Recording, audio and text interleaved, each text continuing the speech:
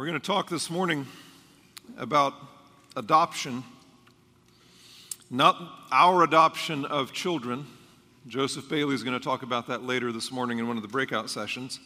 However, I want to say to you, when Joseph, if you think, I'm not interested in adopting, I haven't adopted, so I'm not really interested in going to that session, you should reconsider, because what Joseph is going to be talking about is not narrowly the literal adoption of children. He's going to be talking about that. But I'm sure he's going to be talking much more broadly. So if that has kept you from going to that session, you should reconsider. But adoption, God's adoption of us. The word adoption shows up only 5 times in the New Testament. And of those 5 times, only 3 of them are talking about the Christian's present relationship with God. And yet, J.I. Packer wrote things like this in his book, Knowing God. The book is back on the book table, and the chapter called, I think it's called Sons of God, is one of the best things you'll read on the doctrine of adoption. But he says things like this.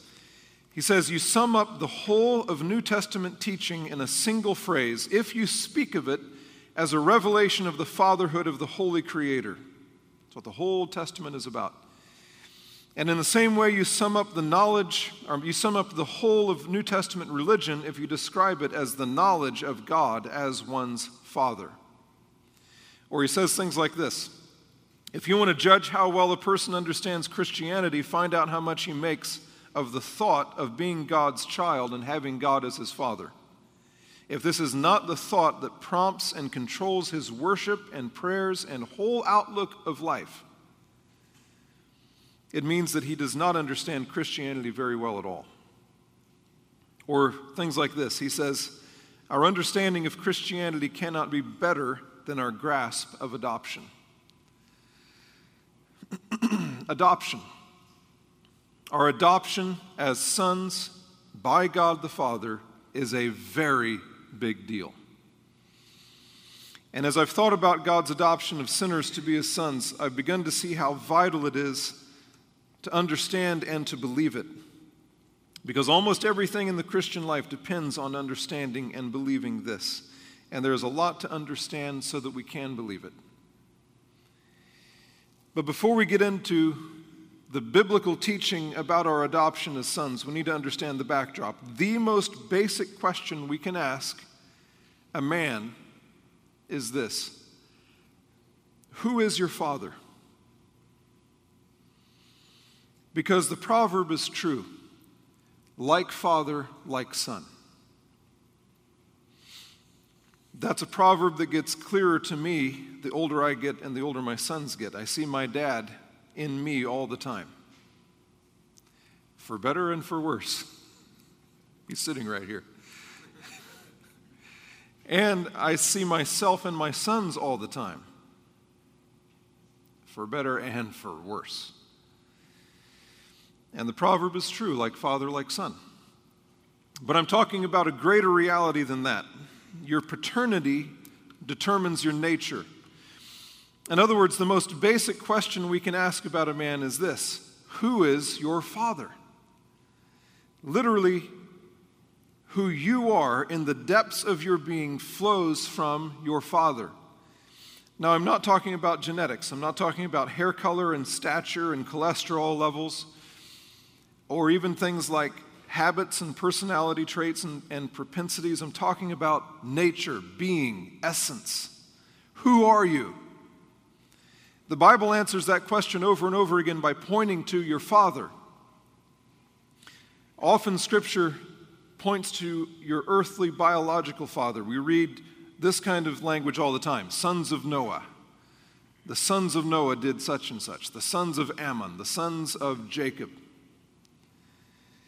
But more importantly, God speaks of a different, more basic kind of paternity. So for example, the Holy Spirit uses a vivid description of bad men in the Old Testament over and over again. And our modern translations of Scripture completely obscure this vivid description of wicked men. Here's one example, 1 Samuel 2, 12 and 13.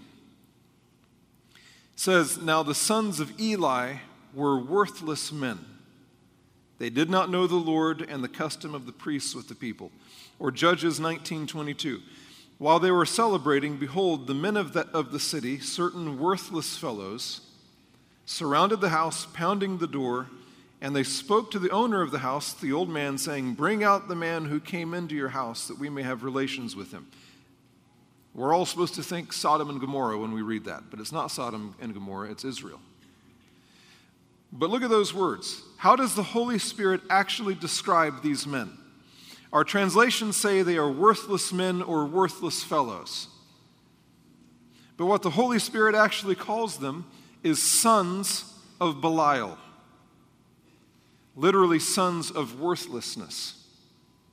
Why can't we just translate it that way? Sons of worthlessness. Who are these men? What are they? The sons of Eli are actually sons of worthlessness. They have Eli's DNA, but Eli is not their most formative father. Their real father is worthlessness, and so they themselves are worthless. Like father, like son. Here's another example of this basic principle. It's from Ephesians 2.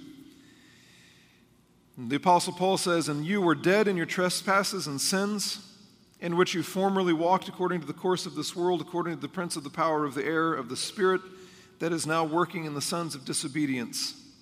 Sons of disobedience. "Among them we too all formerly lived in the lusts of our flesh, indulging the desires of the flesh and of the mind, and were by nature children of wrath, even as the rest." What's the most basic thing that you can say about an unbeliever? What is he by nature? He's a child of wrath. And so at the most basic, fundamental level, an unbeliever is the object of God's wrath. The wrath of God is his father. Another example, Ephesians 5:6, "Let no one deceive you with empty words, for because of these things the wrath of God comes on the sons of disobedience." There's that term again. Disobedience is the unbeliever's father. And so, what does the unbeliever do? He disobeys, like father, like son. The fullest expression of this comes from our Lord Jesus Christ in John chapter 8. Pastor Bailey, Tim, read a part of this last night, but I want to read it again. John chapter 8, verse 31. It's so formative and so central to understanding who you are. John 8:31. "So Jesus was saying to those Jews who had believed him," notice these are Jews who had believed him. So there are people sitting in this room right now who fall into that category. People who have believed Jesus. And yet look at what he says. He says, "If you continue in my word, then you are truly disciples of mine, and you will know the truth, and the truth will make you free." They answered him, "We are Abraham's descendants, and have never yet been enslaved to anyone. How is it that you say you will become free?" Jesus answered them, "Truly, truly, I say to you, everyone who commits sin is the slave of sin. The slave does not remain in the house forever. The Son does remain forever. So if the Son makes you free, you will be free indeed. I know that you are Abraham's descendants, yet you seek to kill me because my word has no place in you. I speak the things which I have seen with my Father. Therefore, you also do the things which you heard from your father." They answered and said to him, "Abraham is our father." Jesus said to them, "If you are Abraham's children, do the deeds of Abraham. But as it is, you are seeking to kill me, a man who has told you the truth, which I heard from God. This Abraham did not do. You are doing the deeds of your father." And they said to him, "We were not born of fornication, like you were. We have one God, one Father, God." Jesus said to them, "If God were your Father, you would love me, for I proceeded forth and have come from God. For I have not even come on my own initiative, but he sent me. Why do you not understand what I am saying? It's because you cannot hear my word. You are of your father, the devil, and you want to do the desires of your father. He was a murderer from the beginning and does not stand in the truth because there is no truth in him. Whenever he speaks a lie, he speaks from his own nature, for he is a liar and the father of lies. But because I speak the truth, you do not believe me. Which one of you convicts me of sin? If I speak truth, why do you not believe me? He who is of God, and we should hear born of God, he who is of God,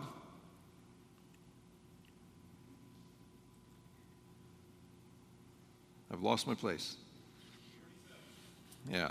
He who is of God hears the words of God. For this reason, you do not hear them, because you are not of God. The Jews answered and said to him, do we not say rightly that you are a Samaritan and have a demon? Jesus answered, I do not have a demon, but I honor my Father, and you dishonor me. But I do not seek my glory. There is one who seeks and judges. Truly, truly, I say to you, if anyone keeps my word, he will never see death. The Jews said to him, now we know that you have a demon. Abraham died, and the prophets also. And you say, if anyone keeps my word, he will never taste of death. Surely you are not greater than our father Abraham, who died. The prophets died too. Whom do you make yourself out to be? Jesus answered, if I glorify myself, my glory is nothing. It is my Father who glorifies me, of whom you say, he is our God. And you have not come to know him, but I know him. And if I say that I do not know him, I will be a liar like you. But I do know him and keep his word. Your father Abraham rejoiced to see my day, and he saw it and was glad. So the Jews said to him, you're not yet 50 years old, and you've seen Abraham? Jesus said to them, truly, truly, I say to you, before Abraham was born, I am. Therefore they picked up stones to throw at him, but Jesus hid himself and went out of the temple. This passage speaks for itself. Like Father, like Son. All those who do not have God as their Father have the devil as their father. And remember, this is Jesus talking to people who claim to believe him. All of this was to people who claimed to believe him. Some of you are sitting here this morning claiming to believe in Jesus Christ, and yet your father remains the devil. You're a liar. How do we know? Your life tells us. You do the deeds of your father. Now, some of you might think that I just went too far. Some of you might think that everyone is a child of God. You believe in the liberal doctrine of the universal fatherhood of God, the universal brotherhood of man. And you might even think that you have Scripture on your side, because after all, the Apostle Paul says in Acts 17, when he's speaking to the Athenians, he says, being then the children of God. He quotes one of their prophets, we are all God's children. Being then the children of God, we ought not to think that the divine nature is like gold or silver or stone, an image formed by the art and thought of man. See, there it is. We're all children of God. Even the pagans in Athens were children of God. Well, all men are, in fact, children of God in one sense. We are children of God in the sense that we're all God's creatures. That's what Paul's point is in Acts 17. God created us. Therefore, God cannot be something that we create with gold and silver and stone. But unless the Apostle Paul is a crazy man, unless he's lost his mind, he can't mean that that every man, woman, and child is a child of God in the salvation sense. He can't mean that. Because Paul says that all unbelievers are children of wrath and sons of disobedience. Others might object like this. You think that these terms are reserved for really, really bad people. Sons of worthlessness, sons of wrath, sons of destruction, sons of the devil. And you say, that's true of really, really bad people, but it's not true of me. It's not true of most people. The problem with that is it denies the plain teaching of Scripture. The Apostle Paul says, we were all by nature children of wrath, even as the rest. This is who you and I are coming into this world. And in 1 John 3, 8 to 10, the Apostle Paul says in his typical wonderful black and white way, he says this: the one who practices sin is of the devil. For the devil has sinned from the beginning. The Son of God appeared for this purpose, to destroy the works of the devil. No one who is born of God practices sin, because his seed abides in him, and he cannot sin because he is born of God. By this the children of God and the children of the devil are obvious. Anyone who does not practice righteousness is not of God, nor the one who does not love his brother. Ultimately, there are only two paternity options. You are either of God or of the devil. You are either a child of God or a child of the devil. That is true of every one of us in this room right now.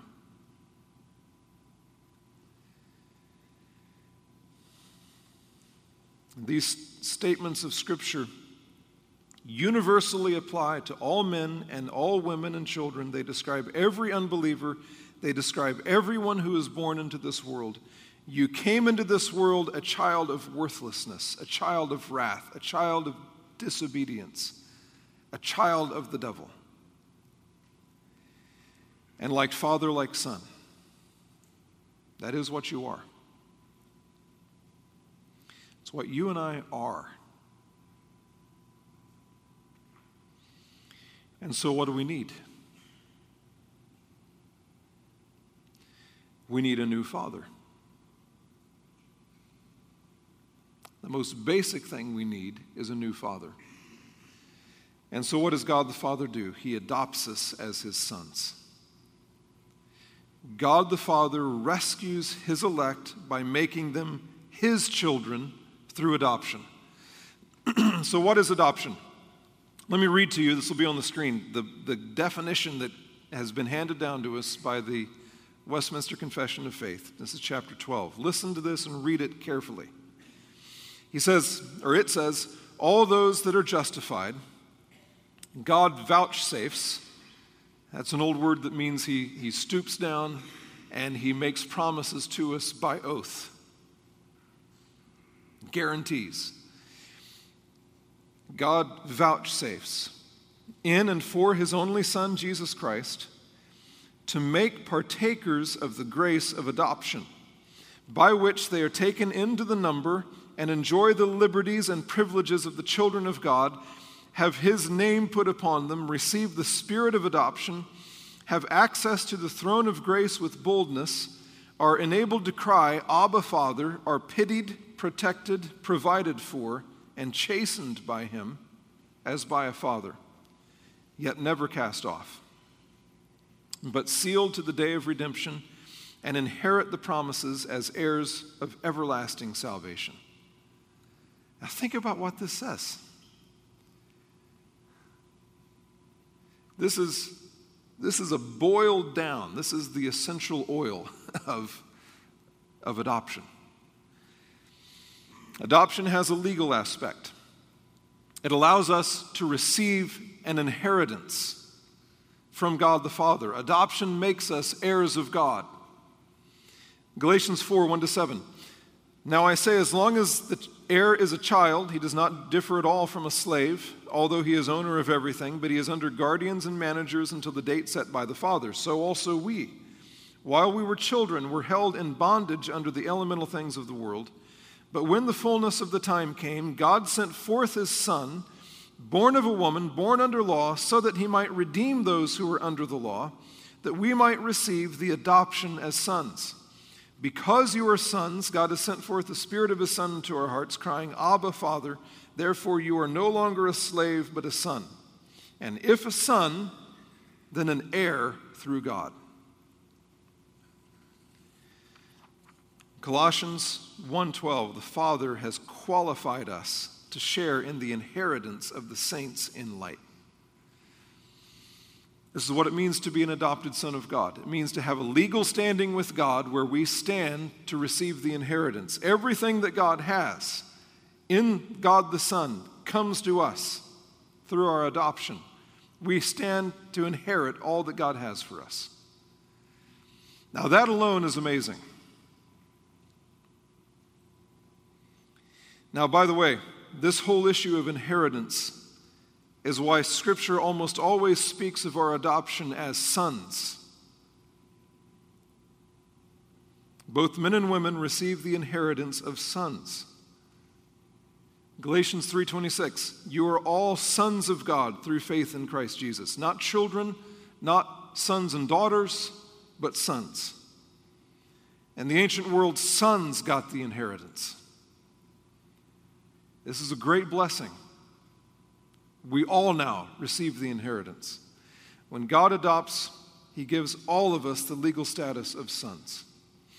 But we could think, hearing that adoption is a cold, detached, legal formality, something that just kind of happens on paperwork. But adoption is not that. It's also all about relationship. When God adopts us, He becomes our Father, truly and relationally, not just legally.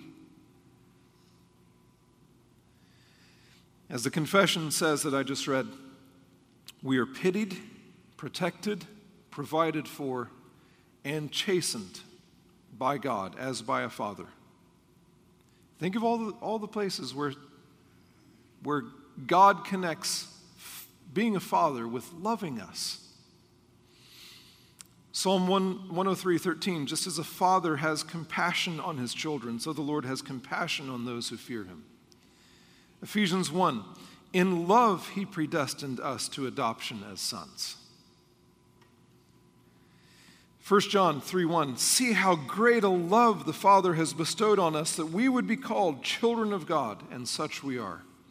John 16:26 and 27, Jesus says, in that day you will ask in my name, and I do not say that I will request of the Father on your behalf, for the Father Himself loves you, because you have loved me and have believed that I came forth from the Father. Direct access to Him. John 17:23, in Jesus' prayer to the Father before the crucifixion, He says, to God the Father, I in them, He's talking about His people, and you, Father, in me, that they may be perfected in unity, so that the world may know that you sent me and loved them even as you have loved me.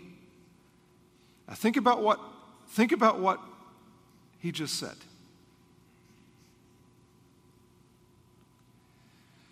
Father, I want the world to know that you love your people just like you love me.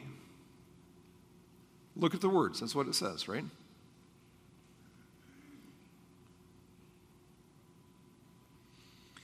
You have loved them, Father. You've loved them, even as you have loved me.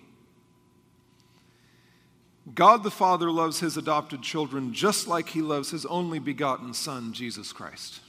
That's what Jesus says. In other words, the Father has the same relationship with you that He has with Jesus. He has the same love for you, if you're an adopted son of God, that He has for His natural son. No difference. None.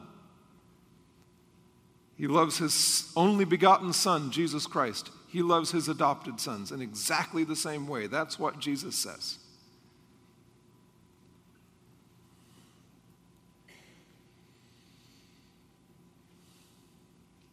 Adoption is all about relationship.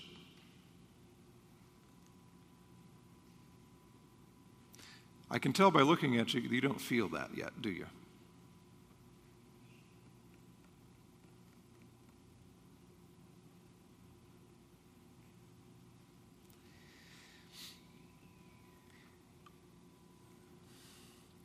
As the confession reminds us, adoption is also about discipline. We are pitied, protected, provided for, and chastened by God as by a father. You remember the words of Hebrews chapter 12. If you're a son, the one thing you know you get from your father is discipline. And discipline is love. My son, do not regard lightly the discipline of the Lord, nor faint when you are reproved by him. For those whom the Lord loves, he disciplines, and he scourges every son whom he receives. Brothers and sisters, these are wonderful blessings. And Packer was right. If you don't get this, then you don't get Christianity. If you don't believe this, then you are not a Christian. If you don't taste this, then how can you be a son of God? Because over and over again, Scripture tells us that the realities of our adoption are tasted, experienced, known, and felt by the sons of God. Romans 8:15 and 16. For you have not received a spirit of slavery leading to fear again, but you have received a spirit of adoption as sons, by which we cry out, Abba, Father. Galatians 4:6, because you are sons, God has sent forth the Spirit of His Son into our hearts, crying, Abba, Father. Is this true of you?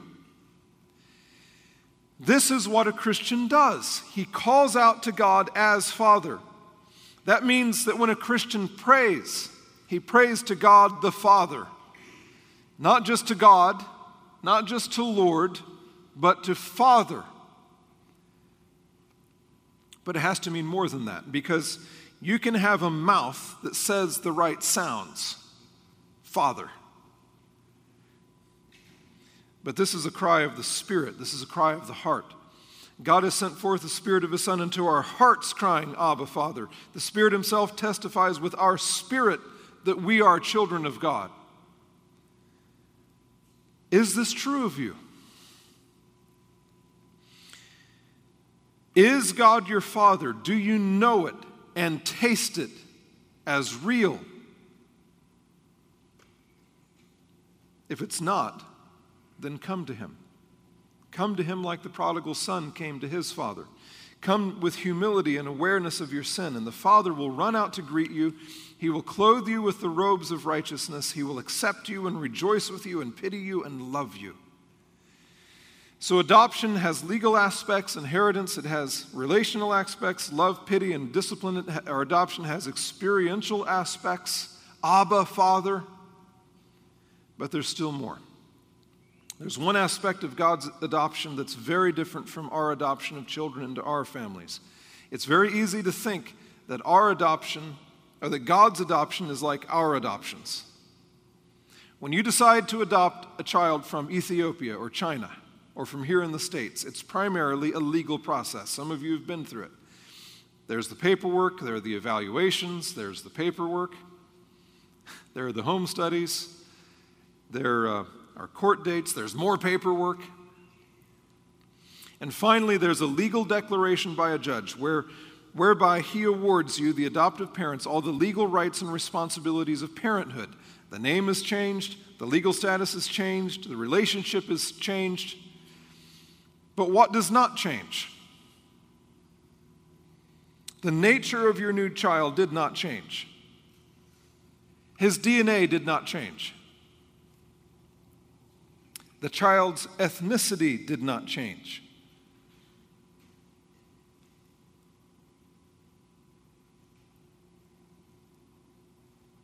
Tate is an Ethiopian. Josiah is an Ethiopian. Can the Ethiopian change his skin?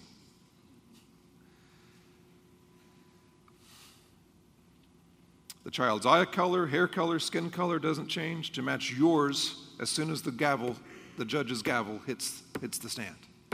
None of that changes. Legal status, yes. Rights and privileges as a son, yes. Relationship, yes. Nature, no. But that is not how God's adoption works, thank God. When God makes you a son through adoption, He does not stop at legal standing. He does not even stop at relationship. Unlike human adoption, God's adoption changes your nature. This is exactly what we need. Remember what we are by nature: sons of worthlessness, sons of wrath, sons of disobedience, sons of the devil. That's what we are by nature, and so we need more than a change of legal status. We even need more than just a new relationship with God. We need a new nature. And this is exactly what God gives us in our adoption. God makes us his children. He gives us a new nature, a new heart. That's what it means to be born again. It means to receive from God a new nature. It's what we mean by the term regeneration. He makes us new. 2 Corinthians 5:17, therefore, if anyone is in Christ, he is a new creature. The old things passed away. Behold, new things have come. 2 Peter 1, listen to these words. Grace and peace be multiplied to you in the knowledge of God and of Jesus our Lord, seeing that his divine power has granted to us everything pertaining to life and godliness, through the true knowledge of him who called us by his own glory and excellence. For by these he has granted to us his precious and magnificent promises, so that by them you may become partakers of the divine nature, having escaped the corruption that is in the world by lust. What wonderful news. A new nature. A nature like God's, like the Father, like Son. No longer sons of worthlessness or sons of wrath or sons of disobedience or sons of the devil. Now, sons of the living God, brothers of our Lord Jesus Christ, children of light. God's adoption produces in his children a fundamental change, and that fundamental change of nature results in fundamental change of life. Over and over again, that's the point of your adoption. The point of your adoption by God the Father is that you would live like a son. The point of your adoption is obedience. Not just obedience to a master, not just obedience to a king, but obedience to a father. The highest call to obedience is this, Ephesians 5, 1 and 2. Therefore, be imitators of God as beloved children, and walk in love, just as Christ also loved you and gave himself up for us. God adopted you so that you would be an obedient, beloved son. This is why whenever the Apostle John mentions being born of God in 1 John, he always ties it to obedience. If you know that he is righteous, you know that everyone also who practices righteousness is born of him. No one who is born of God practices sin, because his seed abides in him, and he cannot sin because he is born of God. Beloved, let us love one another, for love is from God, and everyone who loves is born of God and knows God.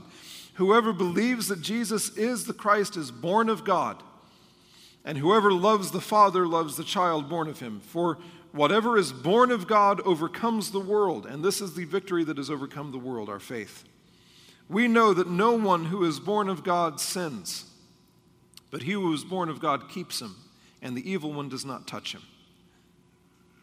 Over and over again, whenever John mentions adoption or being born of God, it's always talking about obedience. This is why the Apostle Paul speaks of our adoption as sons. When he speaks of it, he obligates us to obedience.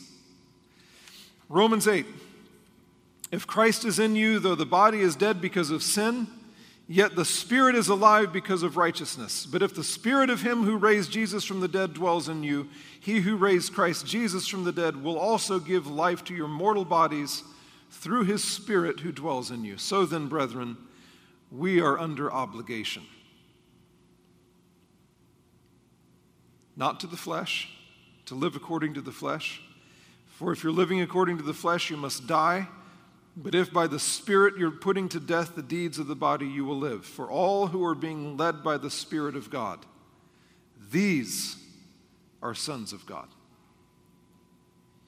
For you've not received a spirit of slavery leading to fear again, but you've received a spirit of adoption as sons, by which we cry out, Abba, Father. The Spirit himself testifies with our spirit that we are children of God, and if children, heirs also, heirs of God and fellow heirs with Christ, if indeed we suffer with him, so that we may also be glorified with him. You're a Christian?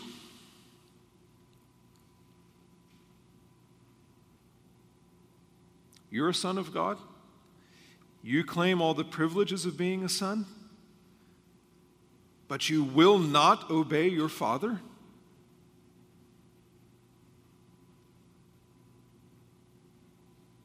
You live as a slave to your sins, your lust, your greed, your alcohol, your food. You cling to your bitterness. You cling to your pride. But you claim the rights of a son? Inheritance from God, relationship with God. What about the duties of a son?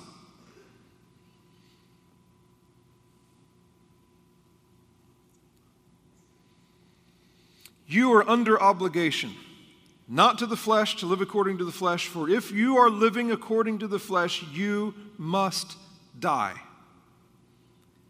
But if by the Spirit you are putting to death the deeds of the body, you will live. For all those who are being led by the Spirit of God, led not in some mystical,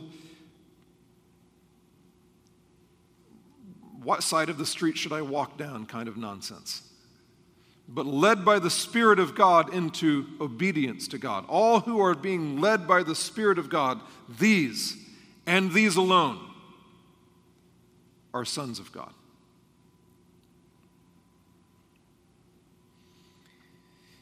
You think your adoption, your sonship, makes sin and obedience irrelevant? You could not be more deceived.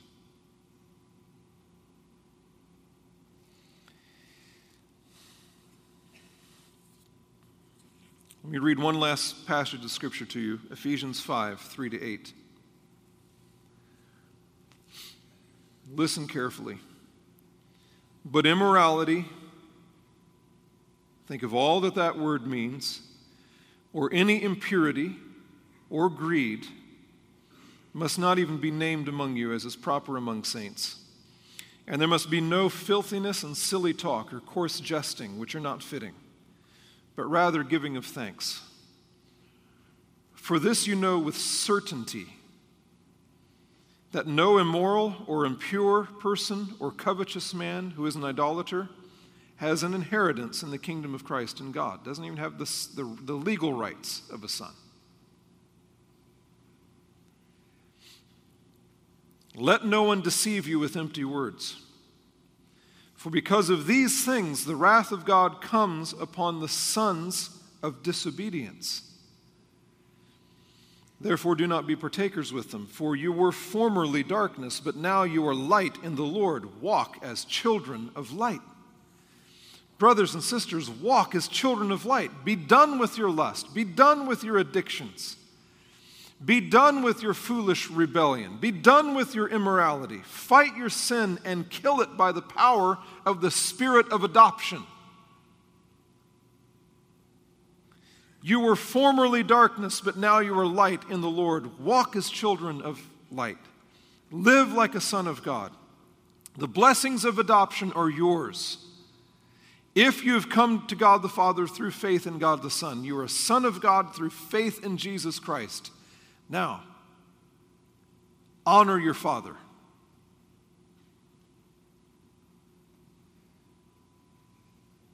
Obey him, for this is right. You say it to your children all the time, and you make sure they know it. It applies to you. Honor your father. Obey him, for this is right. Let's pray. Father, we know that we displease you as your sons. And we know that you are filled with compassion so that you discipline us. Let us rejoice in that. I pray, Lord, for those here who are adopted sons of God and yet don't taste it and don't feel it. Lord, pour out your spirit of adoption into our hearts that we may cry out, Abba, Father. I pray for those here who are utterly deceived, thinking that they have the rights and privileges of sons and yet they're rebels. Open their eyes. Give them new birth. Change their nature. Let them come to you as a son comes to a father. We pray in Christ's name. Amen. Thank you, Stephen. What we're going to do now is we're going to have a time of question and answer. We're going to have 2 microphones at the end of each of these center aisles. Stephen, actually come back up here. I'm not answering them. If you could, please keep your questions clear, concise, to the point. Please, only one question. If you can't get to the microphones at the end of the aisles, raise your hand really high. We're going to have this microphone, and someone will be able to run it to you. We're going to have about 10 minutes here where we can do questions and answers. So please come to the microphones now.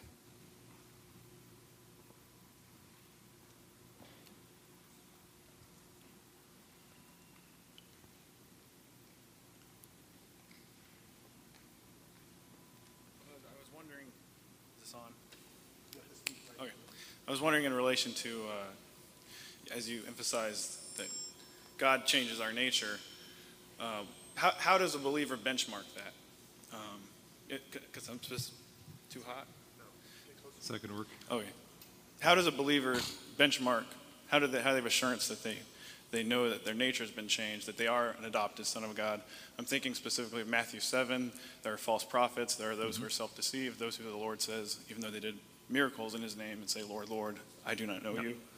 And then on to, I know that to be a son, or to be reckoned to Christ as a son, or as a mother or brother, or a sister in Christ, you do the will of the Father. But for the believer, how do we know that? How do we know our adoption? 2 primary ways.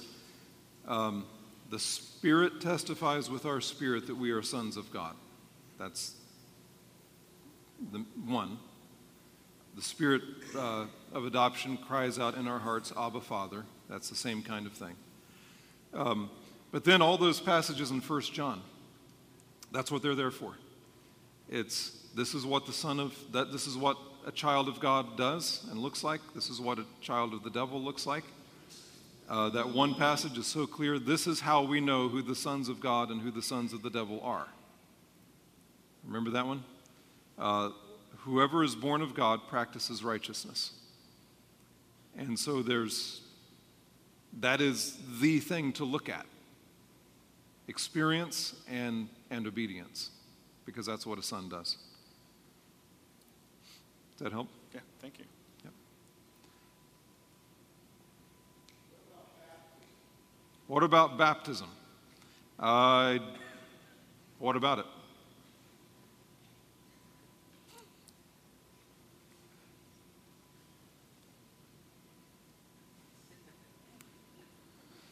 I don't read about baptism when it comes to knowing you're a son of God unless I'm missing something. Am I missing something?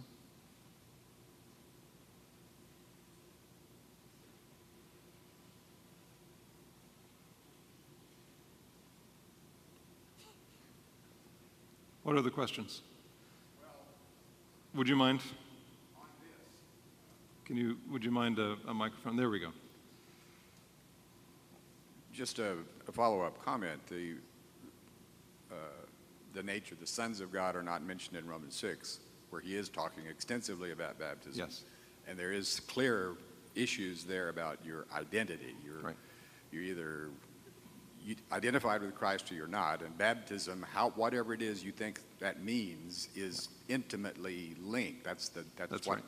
So I would maybe or ask you to comment on that in relationship to your overall discussion. Romans 6 is what you're referring to? We are baptized into Christ. Whoever has been baptized into Christ is baptized into his death. That is clearly speaking about about regeneration. I do not believe that the water of baptism confers that regeneration on those baptized. If that's the case, then Paul was a very bad evangelist, because he didn't. You remember what he says in 1 Corinthians? I didn't baptize any of you. Oh yeah, I baptized a couple of you. So I don't think that it's related like that. Tim, were you wanting to follow up on that as well? You all remember that last night I pointed out in the text, you remember what I'm talking about, that they say what? When Jesus is arguing with them, what do they say? And you remember I stopped and I was like, okay, baptism. And Calvin and Luther again and again and again say, do not give yourself again to ceremonialism. And it's always our habit to trust rituals and ceremonies. And so you're gonna trust that you did the sinner's prayer. You're gonna trust that you prayed to receive Jesus in Vacation Bible School. You're gonna trust in your baptism. The ritual can be completely, postmodern, evangelical. It can be high Anglican. But if Calvin and Luther were right, it's always a seduction for us to be like the Pharisees, saying we are the children of circumcision. We've been circumcised. And God uses circumcision. He commands circumcision. He uses baptism. He commands baptism. He gives grace through these things. But what Stephen said is so important. How do we know that we're children of God? Now, if you want to point to your baptisms as something in which you or your parents were obedient, that's fine. Don't trust rituals and ceremonies. Use them, be obedient to them. God has commanded them. Grace comes through them. Don't trust rituals and ceremonies. And that's one of the dividing points of the Reformed world today. Yep. So be very careful on that one.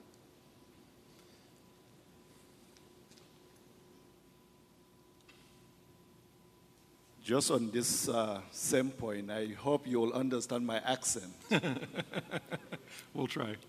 I think the question for me is, how do I know will mean, can I feel it?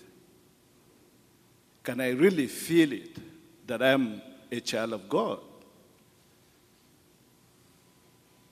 I don't think you can feel it.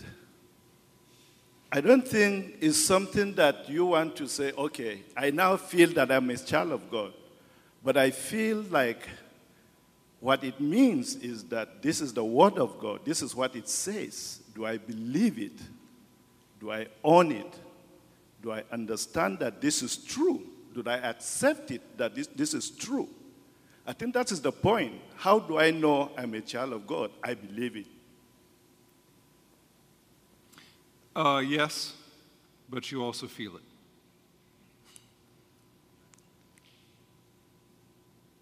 it.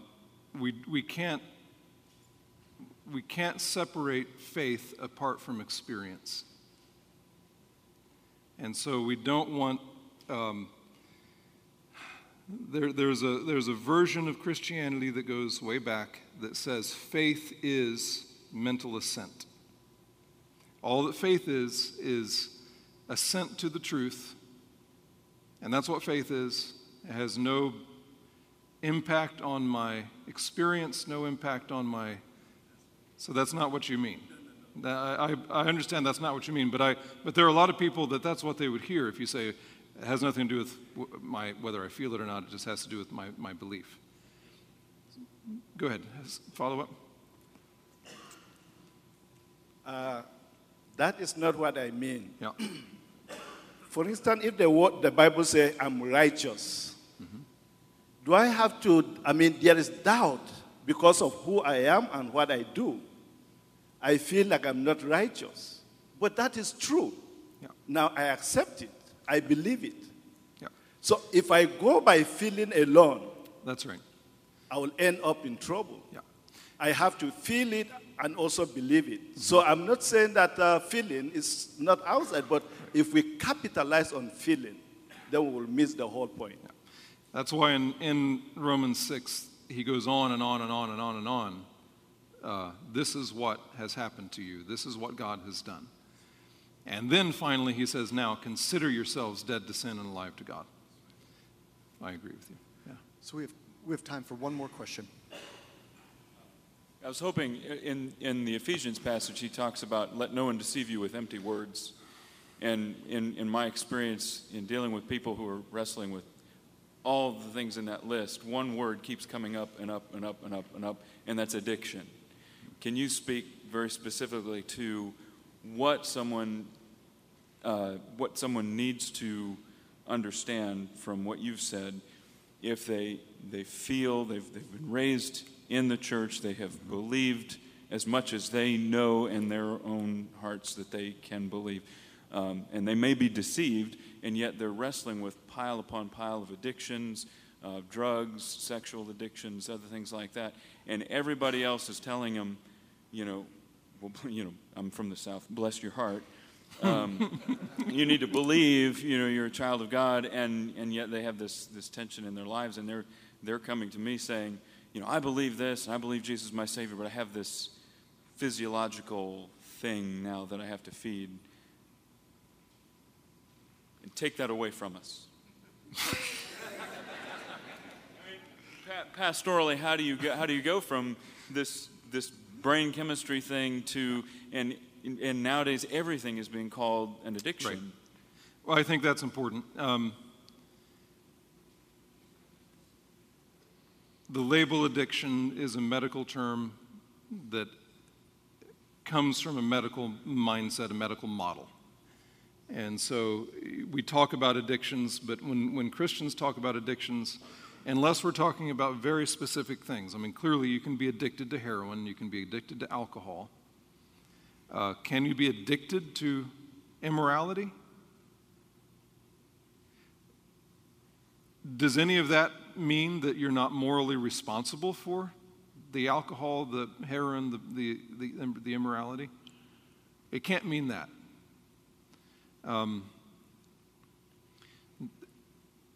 I think the biggest thing in my mind is, do you give yourself to these sins, and have you called a truce with them? Do you claim, no, I'm a Christian, I know I'm a Christian, and yet, I like this sin. And addiction is a convenient label that removes responsibility from us. I can't help it. Being addicted is like catching a cold. It's just something that happens to me. I didn't have any control over it. It happened to me. And whatever we do, we cannot remove moral obligation from those sins. They're sins. The chains of a man's sin hold him fast, it says in Proverbs. And that's a pretty good description of addiction. But there it is in the book of Proverbs, and it's called sin. So I think what you have to press, so it's complicated, and we don't have time to get into all the complications of it. Is this literally a physical addiction? If it is, where did it come from? Because the drinking or the whatever started somewhere. And you can't deal with the addiction unless you deal with that stuff, the sin behind it. So you have to deal with the soul. If the body is literally chemically dependent on whatever, you got to deal with the body. But you can't deal with the body as if the man doesn't have a soul, and he isn't responsible for his sin. All right, Stephen, thank you very much, and thank you all for questions. I want to say another thing about that, which is that it's the purpose of the church, the calling of the church, to make the division clear.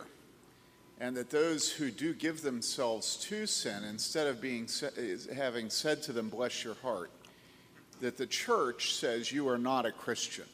And if you're a part of a church which is not regularly saying to people, we will have nothing to do with you because you claim to be a brother and you are in sin. Mm-hmm. Now, this has to be the elders, not you. Not the pastor, the elders. Nevertheless, when the elders are not regularly doing that in the church, then you're going to have this kind of stuff all over the place. Because the elders are not requiring people to choose who they will serve. And so the blurred lines are just going to wreak havoc within the fellowship. So make sure you're in a church that is regularly excommunicating people. 1 Corinthians 5. Read that.